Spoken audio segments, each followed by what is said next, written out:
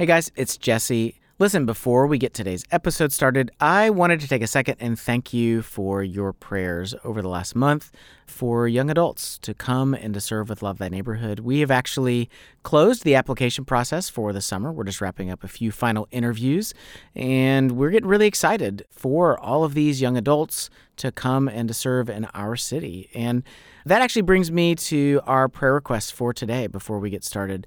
We're asking folks just to take a second and to pray for all of these young adults all over the country who right now are already beginning to prepare for this transition. It should not be a surprise that moving to a brand new city, to live with people that they've never met before, to serve with a ministry full of people that they don't know, all of those things are scary and challenging. So we're asking that you would please just take a second, pray for the hearts of all of these young adults. Pray for their finances, their donations to support their work, and to pray for their character, that God would prepare them for what's to come. So right now, if you would, take about 10 seconds and pray for all these young adults.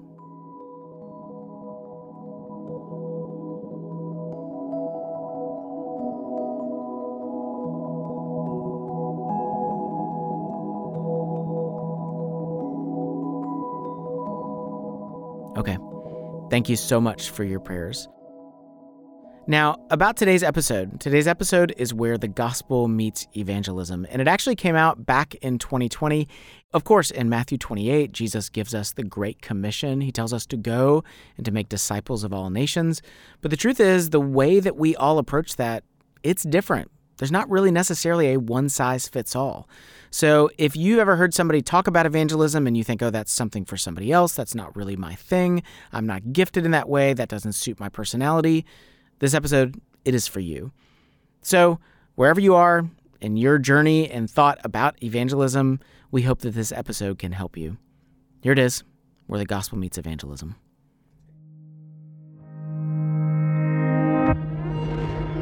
Love thy neighborhood. Okay, cool. Oh, definitely. Awesome. Discipleship and missions for modern times.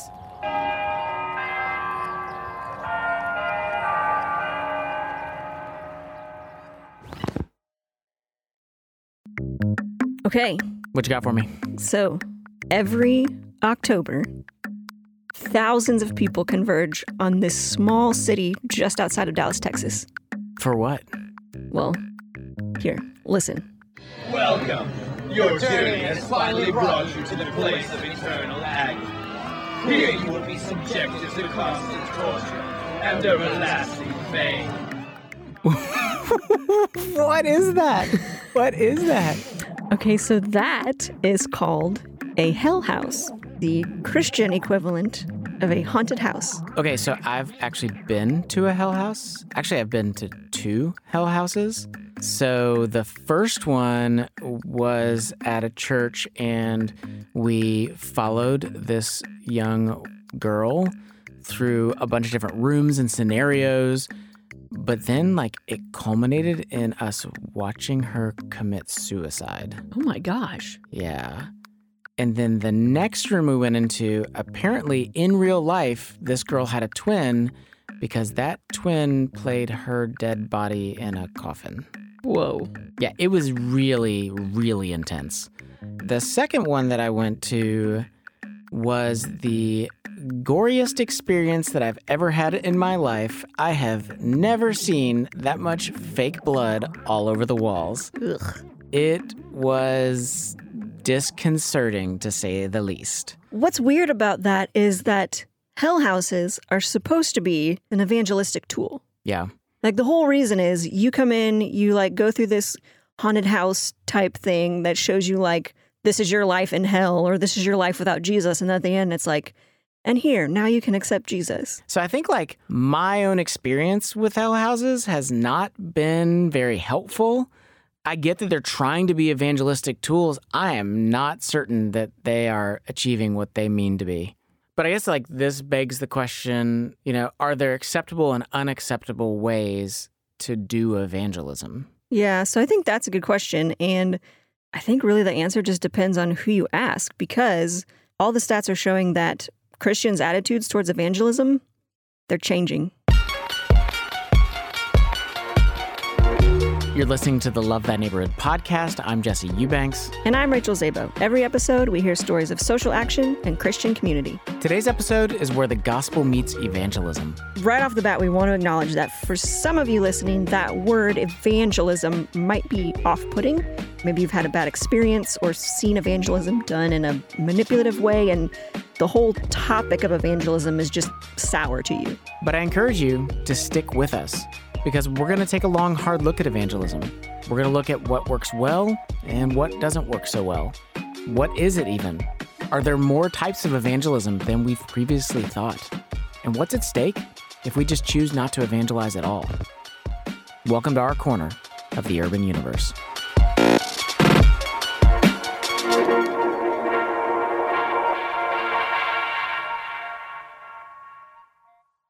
At the beginning of last year, Christianity Today ran a headline that said this: half of millennial Christians say it's wrong to evangelize. This, of course, sent a shockwave through the evangelical community. In response, Relevant Magazine commented that, quote, millennials are the most evangelism-averse generation on record. Whoa.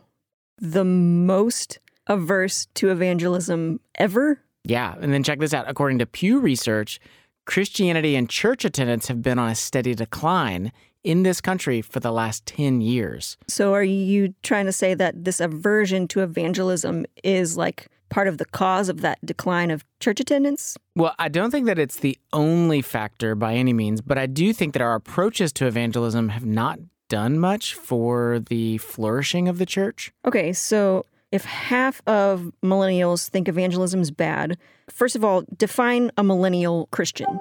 Yeah, sure. So this would be those that are born roughly between 1980 to 2000 who are active in their Christian faith. As simple as that. Okay, so like that would be me. Yeah. Okay, so if that's true, then half of the Christians in your generation think that it's wrong to evangelize. That's troubling. That is a really big claim to make. Like, where does this stat come from? Yeah, so it actually came from Barna. And at the time, Barna had just released a new study, and the stats did indeed show that almost half, 47% of Christian millennials said that they agreed with this particular statement. And here it is. It is wrong to share one's personal beliefs with someone of a different faith in hopes that they will one day share the same faith. And I'm assuming that this is something that's not really been seen in previous generations. Like previous generations would have heard that sentence and said, no, that's fine. Correct, yeah. Okay, which begs the question, why the sudden distaste in evangelizing? I think that's a great question. I would also say that before we go any further, I think we need to be clear on why evangelism is a part of our faith.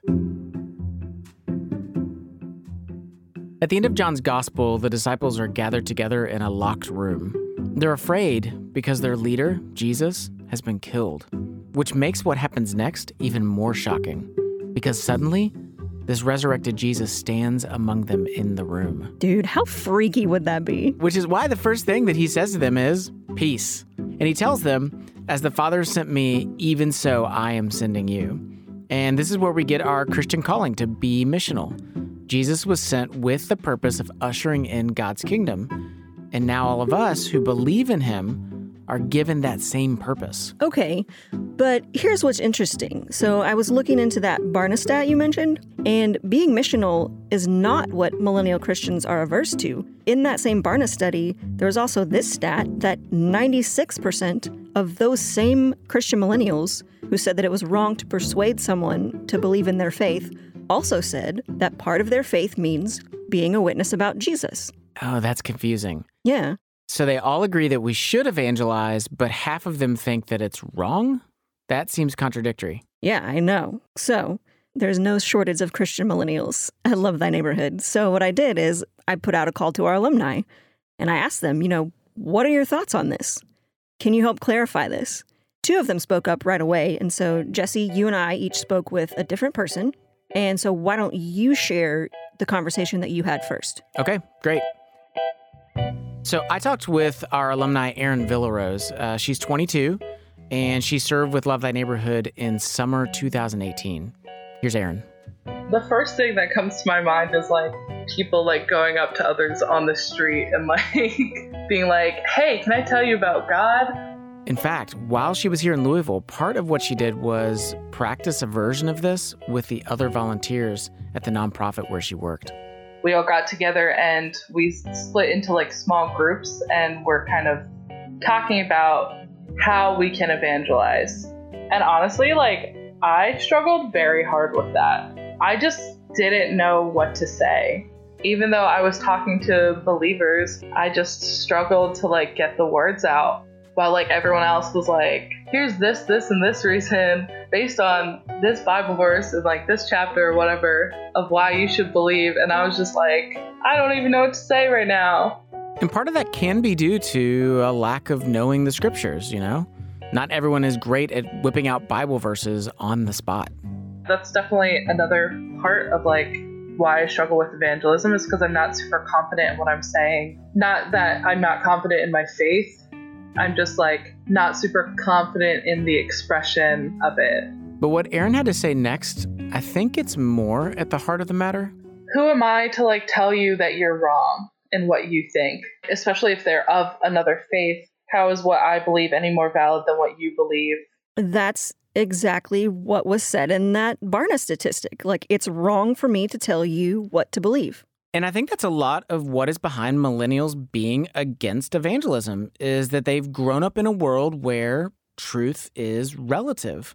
You have your truth, I have mine, and I can't tell you that you're wrong. Yeah, okay, that is probably true, and we could spend an entire episode dissecting, absolute truth. But I don't think that that is the only factor at play here based on the conversation that I had. I don't know that I would say that millennials don't care about sharing their faith. I mean, maybe some don't care. But in terms of how to do it, I think that can be challenging to know what's best individually for different personalities. Okay, so this is Mary Helen Thompson, and she served with Love Thy Neighborhood in summer of 2017. And for her, the issue isn't so much, you have your truth, I have mine. It's more about just bad experience. So when Mary Helen was in middle school, her church really wanted to emphasize outreach and evangelism. And one of the ways they did that was by offering a Sunday school class about it. They wanted some families to do this class together as like parents working with their children, learning together how to evangelize. So her parents signed up for the class right away. And so once a week, Mary Helen, her mom, her dad, and her older sister all went to this class to learn about how to go up to strangers and start talking to them about Jesus. We did several videos a week. We had like class after church. And then every so often, the church would provide opportunities for them to practice what they'd been learning in the class. So we had a community event at church. This was one of the times that those of us in the class were supposed to go out and talk to people. Now, I think it should be noted that Mary Helen self-identifies as an introvert. Now, that doesn't mean she can't talk to people. It means that it takes a lot of energy out of her and is a bit more challenging to do. So Mary Helen decides to strike up a conversation with an elementary school age girl. Basically, the thought process is, let me start off easy. Let me start off with someone younger than me. Maybe it won't be as hard. So she starts talking to this girl, and she starts going through the formula that she's been taught in the class. We had to remember a bunch of questions, different questions related to sin. Then you sort of work towards the gospel message in that conversation, talking to this girl. So I brought up the verse that talks about, if you have hated anyone, then you're a murderer in your heart. But I don't think I quoted it exactly correctly. So then at the end of the conversation, she was stressed out because she thought that she was a murderer. Oh, no. Kids do not understand metaphorical language very well. This poor child's probably thinking that she killed somebody and she's wondering who it was and where they are. I know, it's like funny, but it's not funny. Aw, Mary Helen. So then I remember talking to someone in the group afterwards being like, I just had this really bad conversation. And then they, of course, were like, well, that's not what you should have done. So it was like I had done it incorrectly. Like I asked the wrong question at the wrong time. So, naturally, this whole experience of trying to evangelize has Mary Helen feeling incredibly flustered.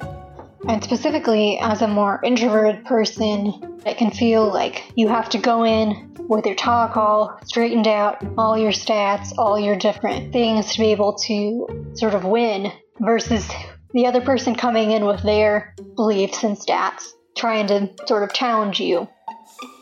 Oh, I know what that is, because we are in the thick of election season. That is called a debate. What she just described, it sounds like she's like getting ready to go into the ring, to take her sparring partner down. Yeah, totally. And, Mary Helen's like, if this is what it means to evangelize and to be sent out by Jesus, then no thank you. So if that's what is being shown and advertised, then it's like you don't feel equipped. Hold on, here's the problem. I don't think that is what it means to be sent out by Jesus. Oh, you mean he didn't want us to go out and be little debaters? No, I don't think that's what he wants us to go out and do all the time. So before we go any further, I think that we need to go back to the basics of missions. Evangelism, though, from the New Testament, what we see is sharing with someone the good news of the gospel. Coming up, reclaiming our true identity and what millennials get right. We'll be right back.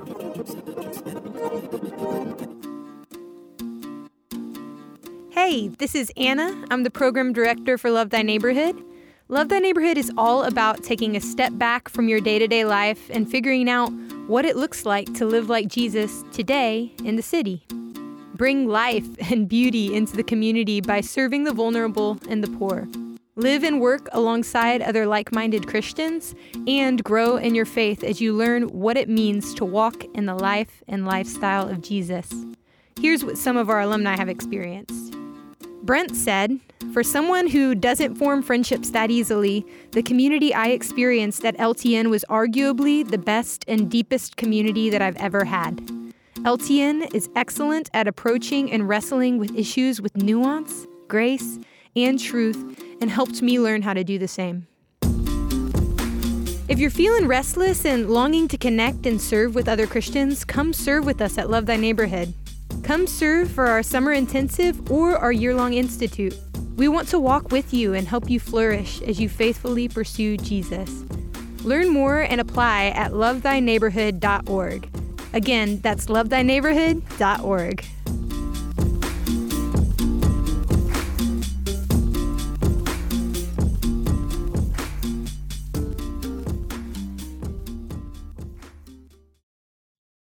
You're listening to the Love Thy Neighborhood podcast. I'm Jesse Eubanks. And I'm Rachel Zabo. Today's episode is Where the Gospel Meets Evangelism. The data is showing that young Christians have an aversion to evangelism.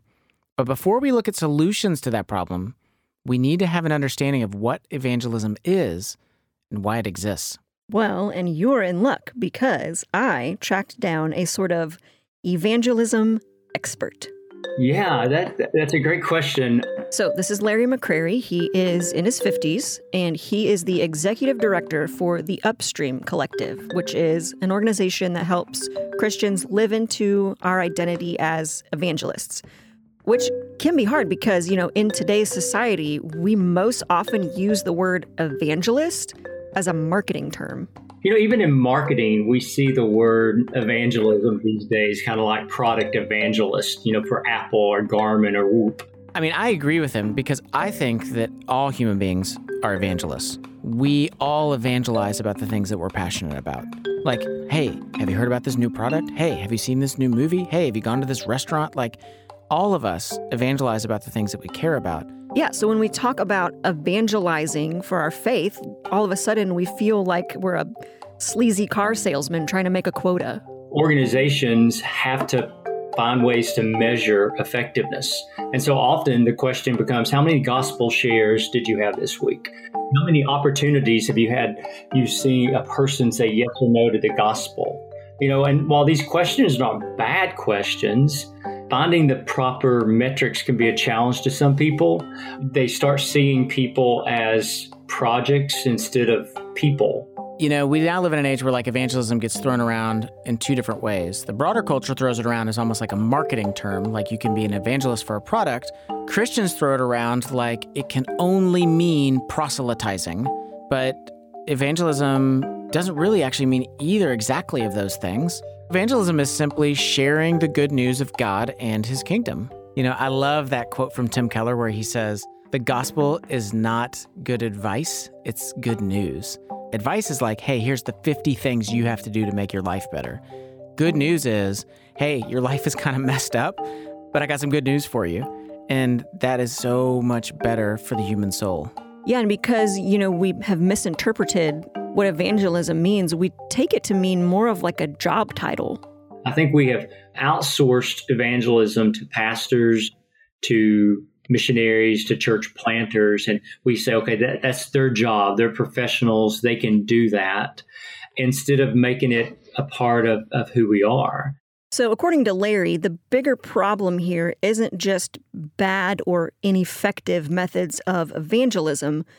He sees this as an identity crisis for Christians, that sharing about Jesus or evangelizing isn't just a thing that we do, and then we can check it off the to-do list. It's supposed to be ingrained in who we are. And we see in Scripture it's our responsibility and really identity of that of a witness.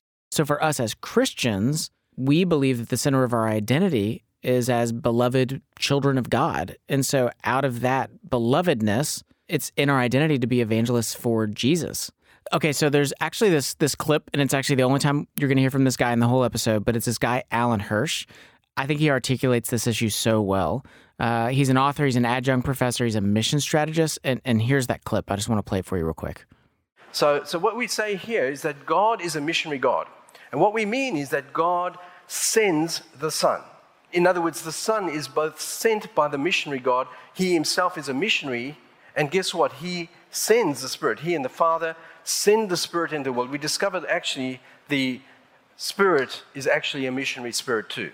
He's a sent one into the world with a purpose. And as you hear from the text, as the Father sent me, so I send you. Darned if we're not all sent. Every Christian is a sent one. There's no such thing as an unsent Christian who does not participate in the eternal purposes of God in and through the church. Okay, so you listen to Alan Hirsch talk here, and one of the things that repeatedly he's talking about is he talks about the Father, he talks about the Son, he talks about the Spirit, all relationships. And he talks about us in relationship to the Father. So like he keeps getting back repeatedly at this idea of relationships, and that it's out of relationships that evangelism and being sent comes forward. You know, as Christians, we start talking about hell houses, and we start talking about tracts, and we start talking about like 5-minute door-to-door conversations without any follow-up. Like all of that is like such a low relational demand on the evangelist. I'm just not sure that that's really the healthiest, most robust version of evangelism looks like. Again, here's Larry McCrary. People are weary of the gimmicks and programs of evangelism. My generation may have made it too unnatural in sharing their faith. And sharing our faith really just needs to be normal. It really is a normal expression of our discipleship, of who we are in Christ, and Christ abiding in us day in and day out, and being able to share that with people. And I think if it's millennials or others, and again, I've seen it across the board, when they see, okay, I'm supposed to be an evangelist now and share my faith, that's my duty, versus this is a part of who I am and I naturally do that, then I think they smell something and they don't really like what it smells. Okay, so where does this put us then? I mean, if we're all sent, if we're all given the identity and the capacity of missionaries, of evangelists, what does it look like for us to reclaim our identity as evangelists? And therefore, what does it mean to reclaim evangelism? That is a great question. And honestly, I think a really important question for the future of the church. And if you have answers and ideas, I will gladly listen to them. So one of my good friends, his name is Jeff Rogers. He works at a seminary in the Dominican Republic. And one of the things that he teaches on is evangelism. And he and I have been talking about how to help Christians reclaim evangelism. to take it out of marketing, to take it out of simply handing out a tract, and to practice it in ways seen in Scripture. Jeff and I started talking a little bit about some of Alan Hirsch's stuff, the guy that we played that clip from earlier, and we started putting our heads together, and we ended up creating this chart that shows 4 different styles of evangelism, 4 approaches, if you will. They're broad, they're not comprehensive, but I do think that they're helpful as we consider our personality, as we consider the way that we're kind of wired as people.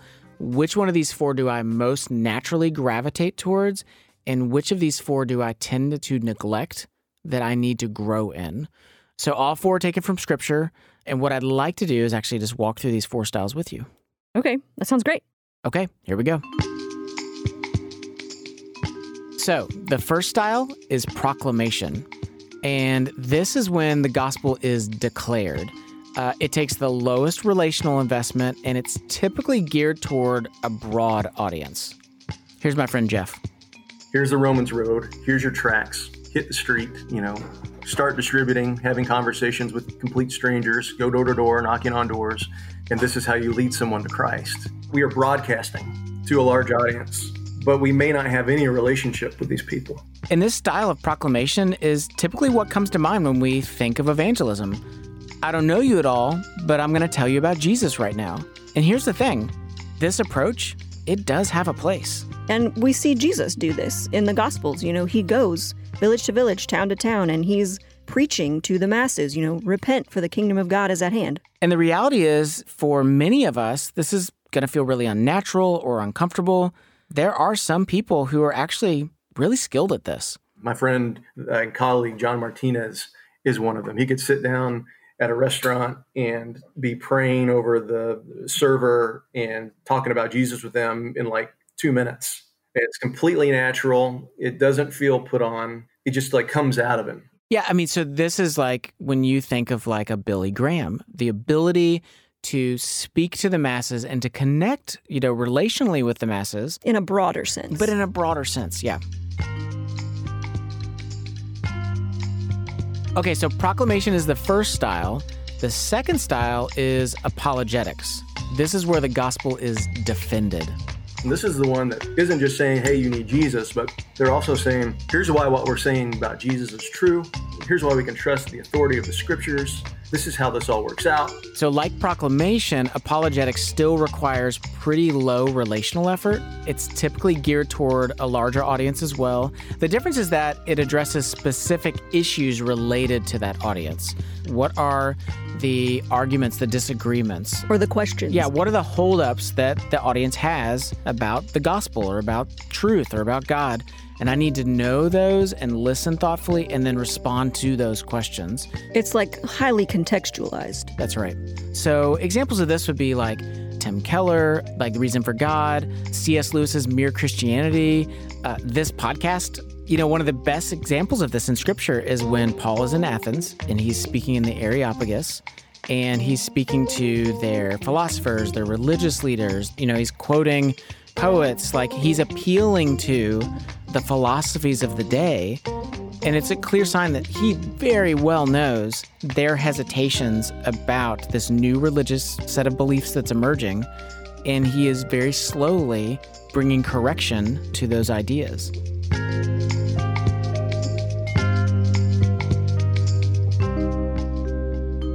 So these first 2 styles, proclamation and apologetics, the temptation for folks that really excel in these areas is going to be truth without love. The temptation is, as long as I'm telling people the truth, as long as they're comprehending and they're being made aware of what is good and true, I can be a little bit of a jerk. That's going to be the real temptation. Truth by any cost. Truth at any cost. That's right. Proclamation and apologetics, they tend to be lower on the relational side, and that is something that might turn off younger generation Christians who want more of that authenticity, more of that realness. So let's talk about the third style right after the break. Stay with us. Here at LTN, we're all about helping people build better relationships. And we've actually created a brand new way to do that with our Say More conversation cards. Say More is a deck of 100 questions to kickstart engaging discussions. So there's silly things like, which famous cartoon character are you most like? And there's also serious things like, what has been your hardest goodbye in life? You can use our Say More cards with your family, your friends, on a date, at the office. My family and I have been using them at the dinner table, and I've learned things about my kids that I truly never knew before. To grab your own deck of Say More cards, go to lovethyneighborhood.org and click the store link at the top of the menu. And while you're there, grab a couple more decks. They make great gifts for Christmas or birthdays, and all proceeds go directly to support Love Thy Neighborhood. So, go to lovethyneighborhood.org and click store, and get ready to say more, because better relationships are just a question away.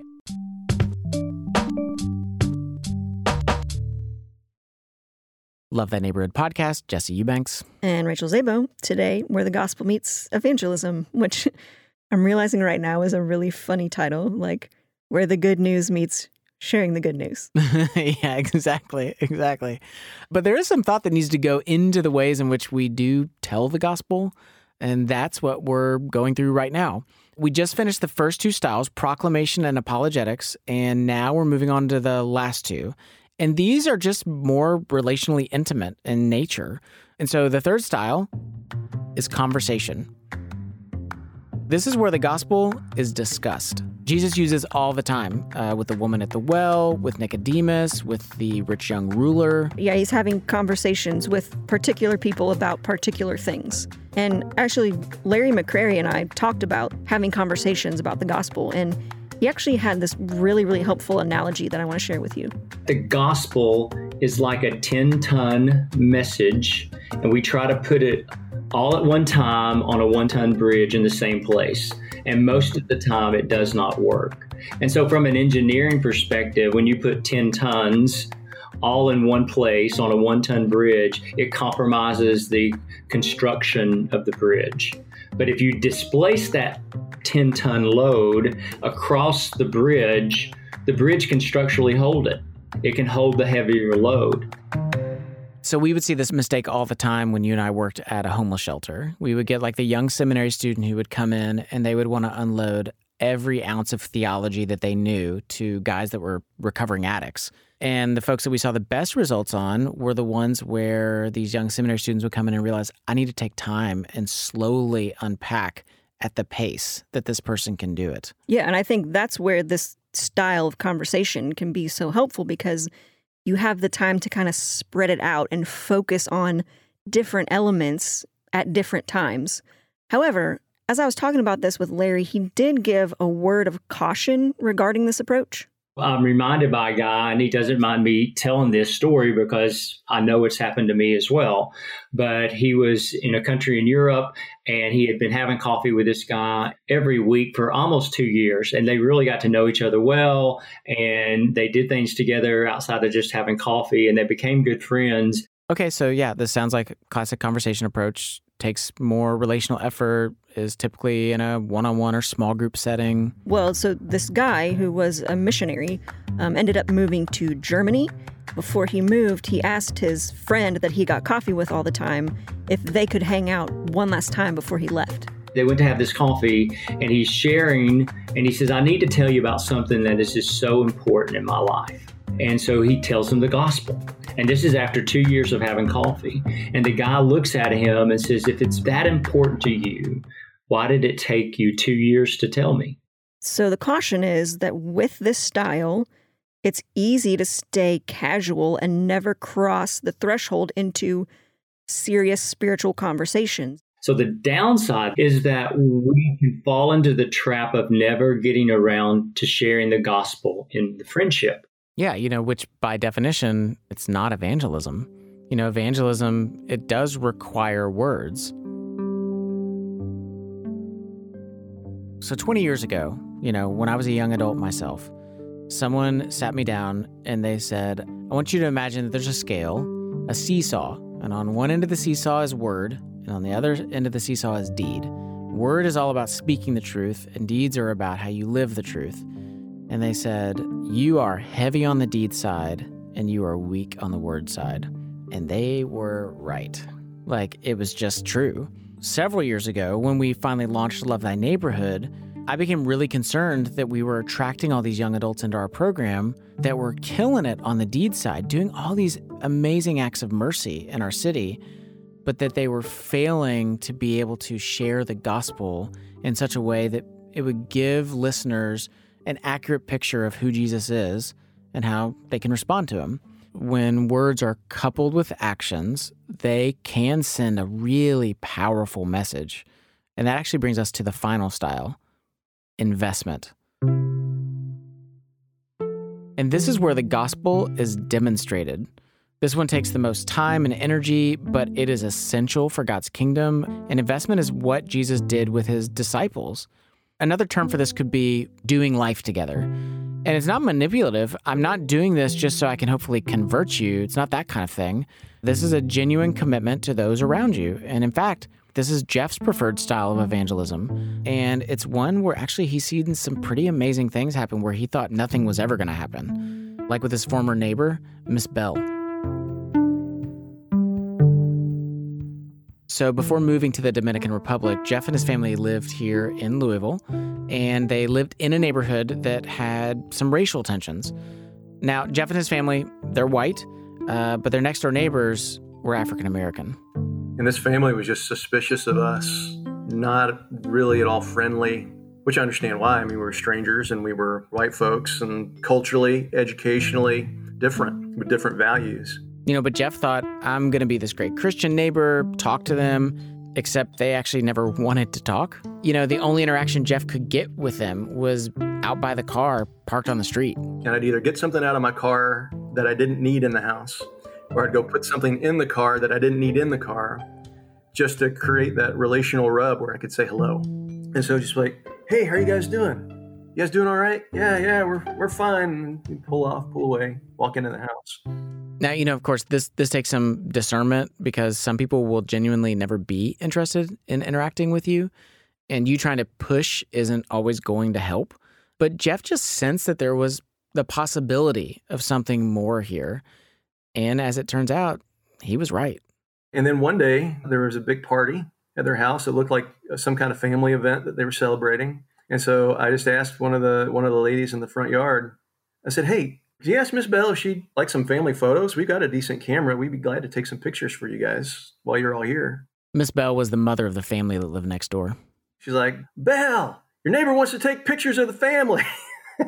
Miss Bell came out and she's like, okay, all right. And she's like the matriarch of the family. So she starts kind of shouting out orders to everybody to stand here, stand like that. So Jeff and his family got to be photographers for a brief moment at their neighbor's party. And then, just 2 weeks later, for the first time ever, he was invited to come inside their house. We got invited to a birthday party at their house to be the photographers. We weren't invited to the party. We were asked to perform a function. We're like, yeah, great. I think that's so funny. I know. And as Jeff and his family continued to just be present around their neighbors, they got to learn more about their backgrounds and their thoughts on church.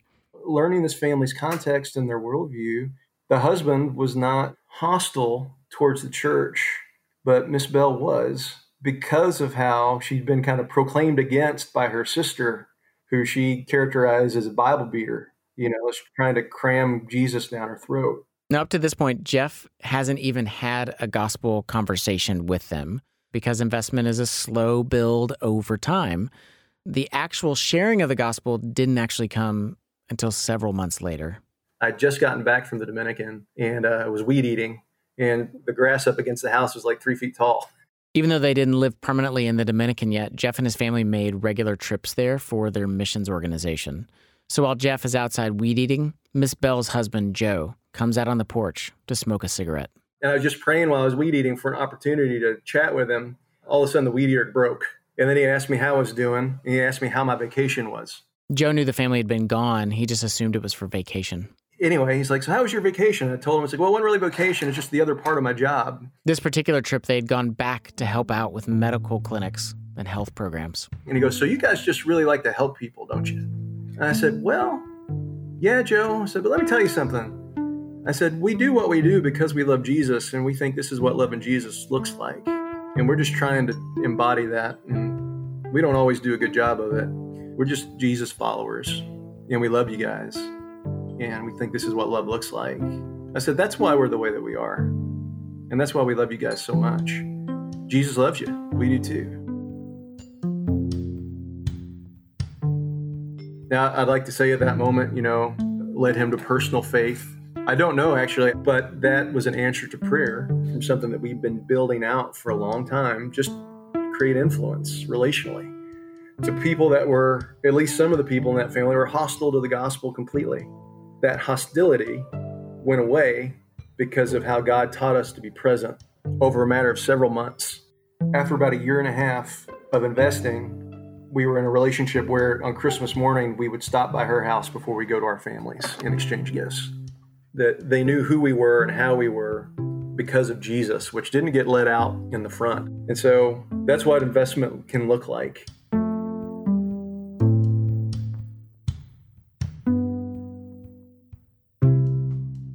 The reality is that the world needs us to be people of both truth and love. And that means we have to courageously step forward into all four of these styles, knowing that we're going to tend to excel at one or two of them far more than the others. But the world needs us to be people of both word and deed, not word or deed. Yeah, but I think what is good for us to remember about the whole purpose of this, about evangelism, it isn't so that, we can be these great communicators or we can feel really good about our interactions with people and how awesome we evangelize. Like, the whole purpose is about God bringing people into his kingdom. And we could be someone who's great at all four of these styles, but saving souls is not based on how well we did or didn't follow through and evangelize. The purpose of the styles is to help us be obedient to the work that God is already doing in people's hearts. Yeah, like we could set the perfect stage, say the perfect words, do everything according to the book. And the truth is that it's an act of the Holy Spirit for people to come to faith. These four styles just help us know our part, but only God chooses when and how he's going to intervene. Yeah. And I'd actually like to share one more story about that from Larry McCrary. So on this particular occasion, Larry was overseas, and for security reasons, he wasn't allowed to say exactly where he was.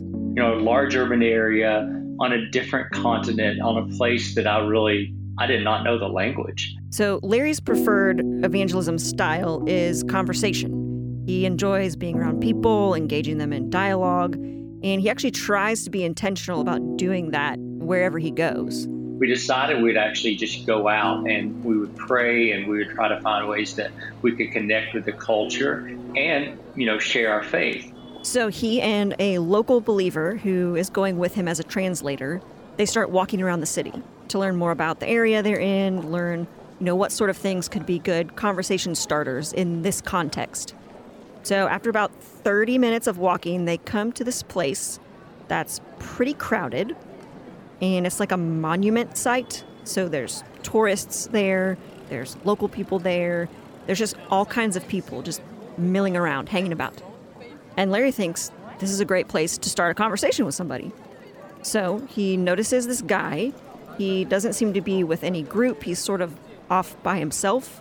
And we go up to this guy, and I knew enough English, and he knew enough English for us to be able to have an initial conversation. I don't think we had any canned approach or method. We were just trying to find ways to connect with people. We were learning about the city. Tell me about this area, because we were kind of in a landmark area. Hey, tell me about your city. Tell me about the people here. But after that, pretty quickly, I ran out of words, and he ran out of words of being able to understand. So it seems like the conversation is over, but then this guy starts wanting to know more about Larry.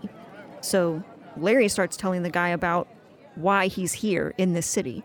Through a translator even, I'm able to share my story about how I became a believer and my walk with Jesus today, and able to share the gospel with him.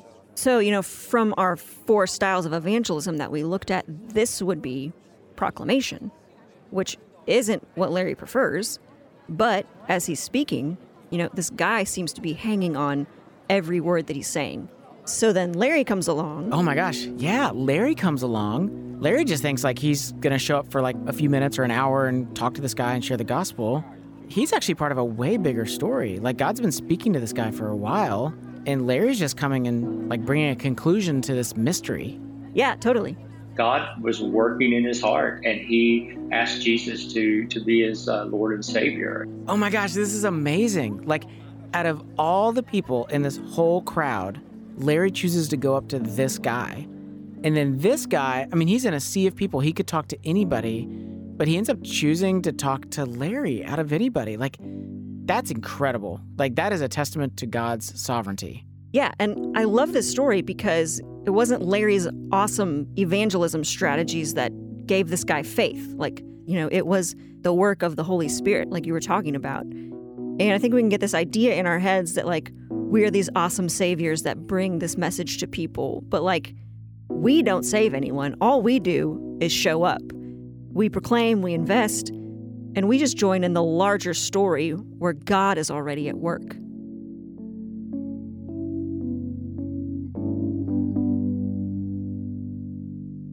One of the real hardships I do believe that millennial Christians are facing is that they see Christians that have gone before them do evangelism very poorly. And so it makes them reluctant to engage in evangelism. But the truth is this: any of us that are Christians, we are Christians because someone was faithful to the Great Commission. Someone was faithful enough to tell us the truth about who Jesus was and to model it for us in such a way that we wanted to know who this Jesus was. Yeah, and whether they did that through proclamation, through conversation, through investment, at some point, we have heard the good news. So I think the natural question for us as Christians becomes, Lord, how can I be somebody who declares the gospel, who defends the gospel, who discusses the gospel, and who demonstrates the gospel? And Lord, who in my life doesn't need more good advice, but they need good news? And how can I help bring that to them?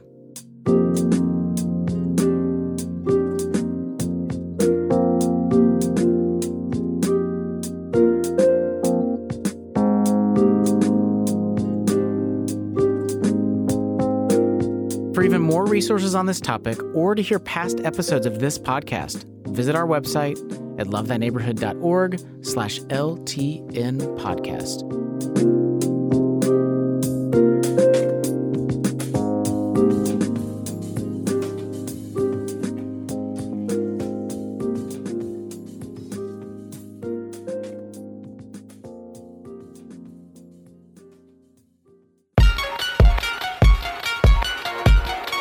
Special thanks to our interviewees for this episode: Aaron Villarose, Mary Helen Thompson, Larry McCrary, and Jeff Rogers. Special thanks also to Alan Hirsch. Our senior producer and host is Jesse Eubanks. Our co-host today is Rachel Zaba, who is our media director, producer, and the girl that walks with too much swagger ever since she hurt her foot. Our media assistant and audio engineer is Anna Tran. Additional reporting for this episode by Alex DeFreitas and Annalise Collins. Music for today's episode comes from Lee Rosevere, Poddington Bear, and Blue Dot Sessions. Theme music and commercial music by Murphy DX. Apply for your social justice internship supported by Christian Community by visiting lovethyneighborhood.org. Serve with us for a summer or for a year. Grow in your faith and life skills. Learn more at lovethyneighborhood.org. Which of these was a neighbor to the man in need? The one who showed mercy. Jesus tells us, go and do likewise.